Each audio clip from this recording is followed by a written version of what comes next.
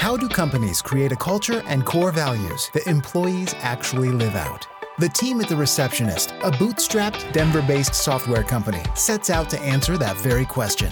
Welcome to the Fabric Podcast. Here's your host, Michael Ashford. Dr. Daniel Hallak joins the show to talk about what many might see as a necessary evil of the business world, networking. But Daniel is here to set the record straight, because you see, he's fresh off delivering a TEDx talk called If Networking Feels Gross, You're Doing It Wrong. And as you might guess from the title of Daniel's talk, he's got some strong feelings about what not to do when it comes to networking. But more importantly, what you can do to make it feel like a more positive and beneficial experience to all involved. After all, we all know networking can help us advance our careers and experience new growth opportunities. In his role as the Chief Commercial Officer at an organization called Wild Leaders, Daniel is a standout voice on the topic of networking, and I am thrilled to have him on the show. You are an organizational and industrial psychologist, and I've got to know, are you the one training the robots to come after us and end the world? Like, is that what industrial psychology is? That's the picture I have in my mind, Daniel. Oh man, I love that, because the title of my degree is perfect, because people either think I'm way smarter than I am, or they just don't want to ask me about it, right? They just assume, well, yeah, you must be the guy who's tinkering with all those robots. And there are some people who are doing some pretty cutting edge stuff in some interesting places. But yeah, it's all about how do we take what we know from decades of psychology and research and data analytics and apply it to human beings at work and how we be most effective. So in some ways, it's bringing the head and the heart together and then pushing it out through people's hands and feet. How did you get interested in that world then? What was it about the world of work that drew you in? Yeah, Michael, I was originally going to be a marriage and family therapist. And I woke up one day and I realized I was 20 and single. And you're laughing, but I realized that no one's going to listen to me for marriage advice. But I really was drawn to helping people with things that would be absolutely critical or pivotal for their lives. I thought, if I can help people with their relationships, how much would that improve their whole quality of life and well-being? And I quickly realized, okay, so I'm not going to go that route, but I had been exposed as a psych major to the whole field of industrial and organizational psychology. And so I pursued that and went down that road and realized I've always had an interest in business. I come from a family of entrepreneurs. And so what if I could take that interest in business, that desire to understand people and relationships and how we think and how we tick, combine those together? And what if I could help people live better at work, make better decisions, map their careers, grow in their leadership? And what a positive impact that could have on their lives, because you spend up to 100,000, 120,000 hours of your life at work, and the spillover to your family. So it really started with, I really want to help make a difference in the lives of people. And it really moved into the workplace. And I love being able to help people optimize how they do work and lead and organize.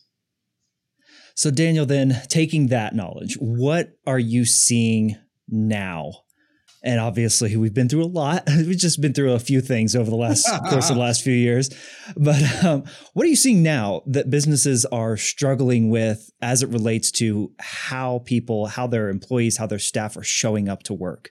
It's so funny, Michael. Some things are different and some things are the same. I think with the last few years and all the events we've experienced, in some ways, all it really did was expose people's roots. And so there's so many things we've known about how to develop healthy cultures or build great leaders or hire the right people or create a culture in a place where people are going to thrive and do their best work that we've known for, honestly, decades, that never has been adopted because people didn't feel like they needed to. So in some ways, the last few years felt like this gigantic gust of wind in a sail where all of a sudden businesses start to realize, we got to engage people. How do we do things remotely? How do we create culture? We don't want to lose talent. We want to attract the best talent. And so we've learned, I think, and seen some new things, but in some ways, some people finally started asking the questions for the first time. And other people maybe are asking more advanced questions. So things that are different would be, there's a lot more effort being paid attention, for example, to how do we do virtual work? And make that really work well. Or this idea of the future of work. And you joked about automation and some of those trends and remote workforce and the gig economy. Those things have been talked about for a while, but the last 3 to 5 years really threw gas on the furnace, if you will. And so people are asking different questions, but some people are actually paying attention for the first time, which is actually really exciting. Jumping back to something you just said, Daniel, that we've known about these things. We've known that we need to care about culture and the way people show up to work for years now. We just never did it. We never asked the questions, as you just mentioned. Why? I mean, that's the question that comes to my mind. Like, I think we can all, I'm not quite 40 years old yet. I can remember my parents being miserable at work. Yeah. And that was just the way that it was, to use that old cliche, like, that's the way things are. Nothing you can do about it. Why, Daniel? Yeah, it's interesting. I'll tell you what I'm seeing, and I'll give an example too. One place in my field is this idea of selection. How do we hire the right people for the right role, which is both good for the company and the person, right? Everyone wants to be in a job where they're actually going to thrive and flourish, and the company wants the right person there. Instead, we do this awkward interview, dance, and game, and people, try to cajole you into thinking they're the right fit, and you might not get their giving first impressions. Michael, I'm not exaggerating this. We have over 100 years of research on selecting and hiring people. I believe over it. 100. One of my favorite articles is called a century in retrospective of selection. What have we learned? It's like we have literally 100 years. So in some ways, some of these things we keep iterating and innovating, and technology changes. But in some ways, some of these things like we've known for a while. The challenge, I think, has been people don't always connect the investment in people or human capital systems or developing whole people to the business. So a number of years ago, I sat with a president of a company who was invested in developing leaders and people. And I asked him, I said, why are you investing in people? And I ask every leader this. And he said, well, because it's the right thing to do. And I said, okay, tell me more. And so he just started describing how people had invested in him. It was a big deal. And then he said something. He said, but of course, we're a consulting company, and talent at the end of the day is our business. And so it's the right thing to do, but also there's a business case. And what I've realized is most people will give lip service. People are our greatest asset. And that's a nice, like, put that on a plaque and on your wall and let it get dusty. But the idea that investing in people, oftentimes people say, well, it's the right thing to do. I just believe in it. And I've realized that desire is a necessary but insufficient criteria. So if investing in people is a good idea, it's the right thing to do. And you could insert anything like sustainability or creating a diverse workforce or being involved in the community as a business, like whatever the thing is, if it's a nice idea, but doesn't actually have a business value, it might get a little bit of traction, but push come to shove, if budgets are tight, if there's a looming recession, we're going to kick it to the back burner. And so what I've learned is I think the last few years have made the business case along with the kind of intrinsic heart case collide together. So when a leader says to me, and I tend to attract or want to work with value-based leaders who care about people. So I hear that all the time. Well, it's the right thing to do. I just care about my people. I'll say, that's great. So tell me more. Why does it matter for the business, or what bad thing happens in 6 months if you don't invest in your people? And the ones who can say things like, well, if I don't develop leaders or people, I'm not going to actually retire and turn over my business. Oh, or, well, we're trying to grow because we believe we have a product and service that can bless a lot of people. And I need people who are equipped and leaders to run that. And so we need to invest in people for growth. Or even I had an organization really recently that said, we're all about diversity, equity, and inclusion. And today it's easy for everybody to say that. And so I said, well, tell me why. And they said, well, the population we serve as a social service agency, and they described the individuals who they were serving. And I said, we actually, it's not just something we believe in, but we're more effective at our work, and we'll be able to serve more if we actually reflect the population we're serving. And so the nice to have was, let's invest in people. Let's care about this. That plus a business case. And so I think the talent shortage, talent war, however you want to call it, has for some organizations made a nice idea a necessary, not just a nice to have. Man, that's such interesting context and nuance there. And literally today in a leadership team meeting here at the Receptionist, we discussed our professional development fund, and the old cliche that I think has been out there in the business world for probably longer than I even realize is, the CFO walks up to the VP of HR and says, what is it costing us to develop all these people and invest all this money in developing our people? And the VP of HR says, well, what's the cost if we don't? And why it's a cliche that's been out there, but it rings true in hearing what you're just talking about, making that business case for not only being the right thing to do, but the right business thing to do as well. And we also have a little mantra that we say here at the Receptionist about right person, right seat. We want the right person. Yes, we want the right culture fit and somebody who adds to the culture and helps us build the culture, not just, is a clone of the culture, but then they have to be in the right seat as well. And if they're not in the right seat, then how do we figure out what the right seat is for them and develop them? But that leads us into what I want to spend the rest of our time talking about here today, Daniel, which is your recent TED Talk, the TEDx Talk, and the value of networking. So with all of this that we've talked about up to this point, we've also heard the Great Resignation. We've heard the ridiculous phrase quiet quitting, which is nothing new, but we just slapped a little, we slapped a fun little quip on it to make it more newsworthy. Networking seems to be, and I don't want to put words in your mouth, but networking, based on your TEDx Talk, and I encourage people to go watch it, seems to be a way to help people get out of a situation where they are feeling like they want to resign, they want to quiet quit. Is that what you're seeing? Yeah, I love that, Michael. And being my TEDx coach, you know a little bit about the talk. It is, networking is hands down one of the most powerful ways to find information, access resources, or create new opportunities, whether that is finding a restaurant to eat, finding your next job. The challenge becomes, and so we've known this forever, right? We hear those old trite phrases. It's all about who you know, not what you know. And then somebody extends that and says, well, it's not just who you know, it's who you know and who knows you and what you're good at. I mean, we can keep going on and on, but the point being, we know that relationships matter. The challenge is, I think, for the person today who's saying, you know what? I could actually network, and that could be internal or external, by the way, Michael. I think I did not get into that in the TEDx, but one of the things that there's some really fascinating research around is some people will build a network that positions them to leave, but really they want to get promoted.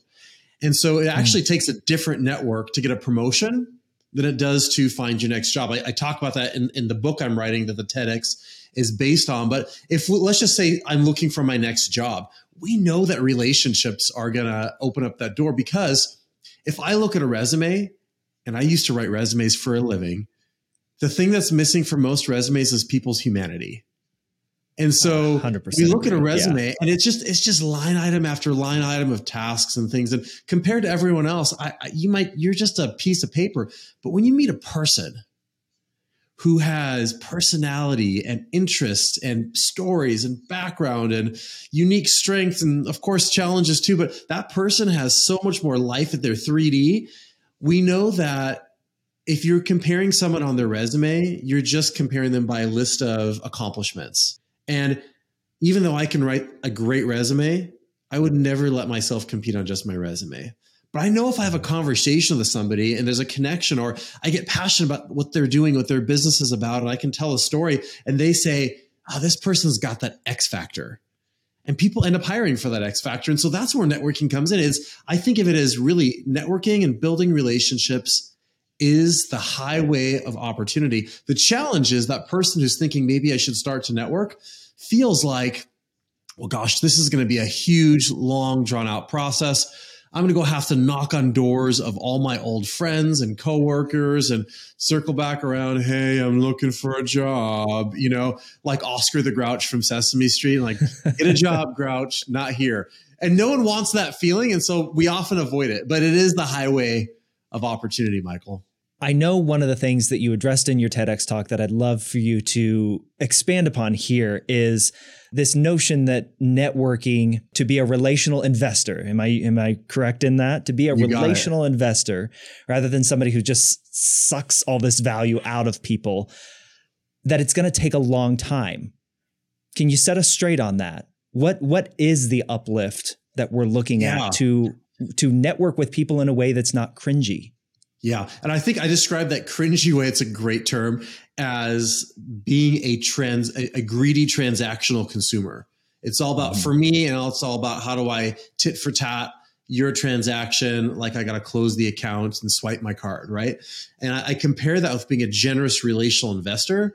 And it's interesting because the best analogy I can think of, it's like gardening, right? So my parents were avid gardeners, and I've watched them garden all my life. And you see, they had this incredible suburban garden, fruit trees all the way to vegetables. And some seeds take a long time to germinate, pop, and grow for you to get fruit, and others come a little bit faster. So you might have that cherry tree, or that we had a plum tree that took years, and one day it finally had fruit, and without, oh my goodness, this thing actually has fruit. This is fantastic. And other things you'd plant, like string beans, and you get them within a couple months, like boom, all of a sudden we've got some fruit. And so I would say keeping an eye on the long game is going to allow us to continue to be that generous relational investor, where we're not just about the transaction. But at the same time, if we're approaching it the right way and we build relationships, one of the beautiful things is right now, if I think about that person looking for a job right now, if somebody's listening and they're like, I'm looking for my next big opportunity, there is somebody right now who is having a conversation with their team, and they're trying to find somebody with that exact skill set. And they can't meet each other. But here's what we know. Even in a bad economy, someone's going to go on maternity and decide not to come back because they already decided not to come back. Somebody is going to get another job or go back to grad school. Someone's going to relocate with a partner. Somebody is going to get sick and need somebody to backfill them for a season. Someone's going to get promoted. Someone's going to get laid off. And then guess what? Turns out they actually shouldn't lay that person off because they still need that position.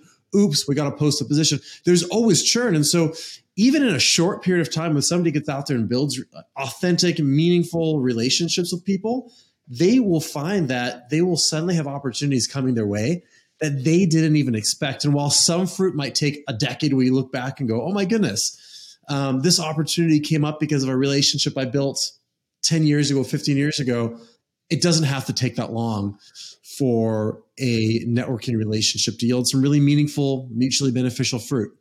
So let's say you see a post on LinkedIn from an acquaintance who maybe you worked with at a previous job, and they say, well, you probably saw the news, but my company laid off 10% of the workforce. I was swept up in that. I'm looking for jobs. Here's what I can do. If you hear of anything, please let me know. And so many people's response, it seems like, and I know I've been here before too, so I'm not like, this is me pointing the finger back at myself. We jump in the comments, we say, I'll keep an eye out for you, or I'll keep my ear to the ground for you. I'll let you know if I hear of anything. And then it just gets pushed to the back of the mind, and you never think of it again. You never do anything to actively pursue that thing that you just committed in a way to do for that person. The question, Daniel, that comes to my mind is, how do we be more intentional about showing up for other people like that and do that investment to where, yeah, maybe it will pay off for us, 2 months down the road, 2 years down the road, what have you. But that hurdle of actually being intentional about being that investor, what are your thoughts there? That's great. I think the first thing is people want to help. And so that's why we give that comment. I'll keep an eye out for you. We want to be helpful. We often don't know how to help. And so if I'm coaching a job seeker, I'll encourage them, be really specific with what you need help from, because then people will step up. But if they don't, it's kind of like saying, hey, where should we go to dinner tonight? And we've all done this with our friends. I don't know. What do you want? What do you want? You know what I mean? We all do that. But if somebody says, hey, I really feel like Thai. Is there a great Thai place in this town if I'm visiting? You'd say, oh, I know 3. And so on the other side, I'd coach them to be more specific. If you're that person who sees a friend or old coworker make that post, I think there's a couple easy things to do that would make you feel even better and more fulfilled, and actually maybe find a way to genuinely help your former colleague and maybe even your career. So if I saw you at one of those posts, Michael, I might reach out and say, Michael, I'd either comment or send you a direct message and say, Michael, I'm so sorry you got riffed. First off, let me know if I can help in any way. Specifically, and I had this happen recently, somebody sent me a note saying, I'm going to be looking. And I responded back and I said, could you give me some more specifics? I'd love to help. and keep my eyes out for something specific. Could you tell me a little bit about what type of roles are you looking for? And what type of company? What company size? Is there an industry? And then specifically, I will often offer, feel free to go through my LinkedIn connections. And if you see someone who you think would be a good connection, let me know. And if it's appropriate, I'm happy to make the introduction. But if they can come back to me and say, I'm really looking for a director of marketing role at a growing, late stage startup, 200 people, and in software as a service. Oh my gosh. Well, now I've got like 5 people in my mind you got to talk to. I don't know if it's going to go anywhere, but I have something to give you. And I can now make an introduction to a friend at another company. And so maybe that person hires you. Well, you feel great. My friend feels great, wants to take me out for drinks. And I feel even better. And maybe that comes back around for me one day. Maybe it doesn't. But either way, that is so much richer than I'll keep an eye out for you. And most of us have so much resources to share with people. We just don't know how. And so that would be a couple easy ways that I think we can reach out to people who are in transition and invite them into some relational investment. Such good, sound, tactical advice there. I absolutely love it. I know we're getting to the end of our time here, so I got to ask the question that I ask of all of our guests. And I'm going to for sure link up your organization, Wild Leaders, in the show notes. We'll also link to your TEDx talk so people can get the full Daniel experience. But last question, and some of the words are behind me on the walls, but our core values here at The Receptionist are fun, authentic, bold, respectful, innovative, and collaborative. It spells fabric. And those are our core values that we live by. And I love to ask our guests, which one of those resonates with you the most and why? Fun, authentic, bold, respectful, innovative, and collaborative. Yeah, I'm going to go with innovative today. All of those would resonate. And I've done some writing on this related to networking too. I believe there are certain people who can draw out the innovation from you. And so when I hear that word innovative, I love that it is both this creation of new things that kind of has a little bit of invention, but also this innovation of how do we iterate and make things even better. And I find that most things happen, hence this idea of relationships with and through other people. So I've got a handful of people in my life that I know if I go to them with a crazy idea or something I'm working on, they will just they will like give me a kaleidoscope. And it's like their perspective on life and the world is shades of colors I never even knew existed. And I leave feeling more creative and innovative. And so I think even this idea of networking, as we build relationships and have these conversations, that's part of what makes it fun, is it spurs innovation for us as we take in new things and learn and then metabolize them back into our work. So I love those values and the Fabric acronym. And today I'd say innovative. Beautiful stuff, Daniel. Thanks so much. I appreciate you doing this. And best wishes to you. Let's stay in touch. And be, I guess, relational investors for sure. Networking, right? Thanks, Michael. Thank you so much for listening to this episode of the Fabric Podcast. Our show is hosted by me, Michael Ashford, Director of Marketing here at The Receptionist, and produced by our creative manager, James Jordan. If you want to see a video version of the show, jump over to thereceptionist.com/fabric, where you can watch episodes of all of the content that we've put out on this podcast. You can see our bright smiling faces, and you can see what our studio looks like as well. If you'd like to give the Receptionist for iPad visitor management system a try in your office, jump over to thereceptionist.com/free trial and give us a test drive for 14 days with no credit card required. See what you think. Until next time, take care.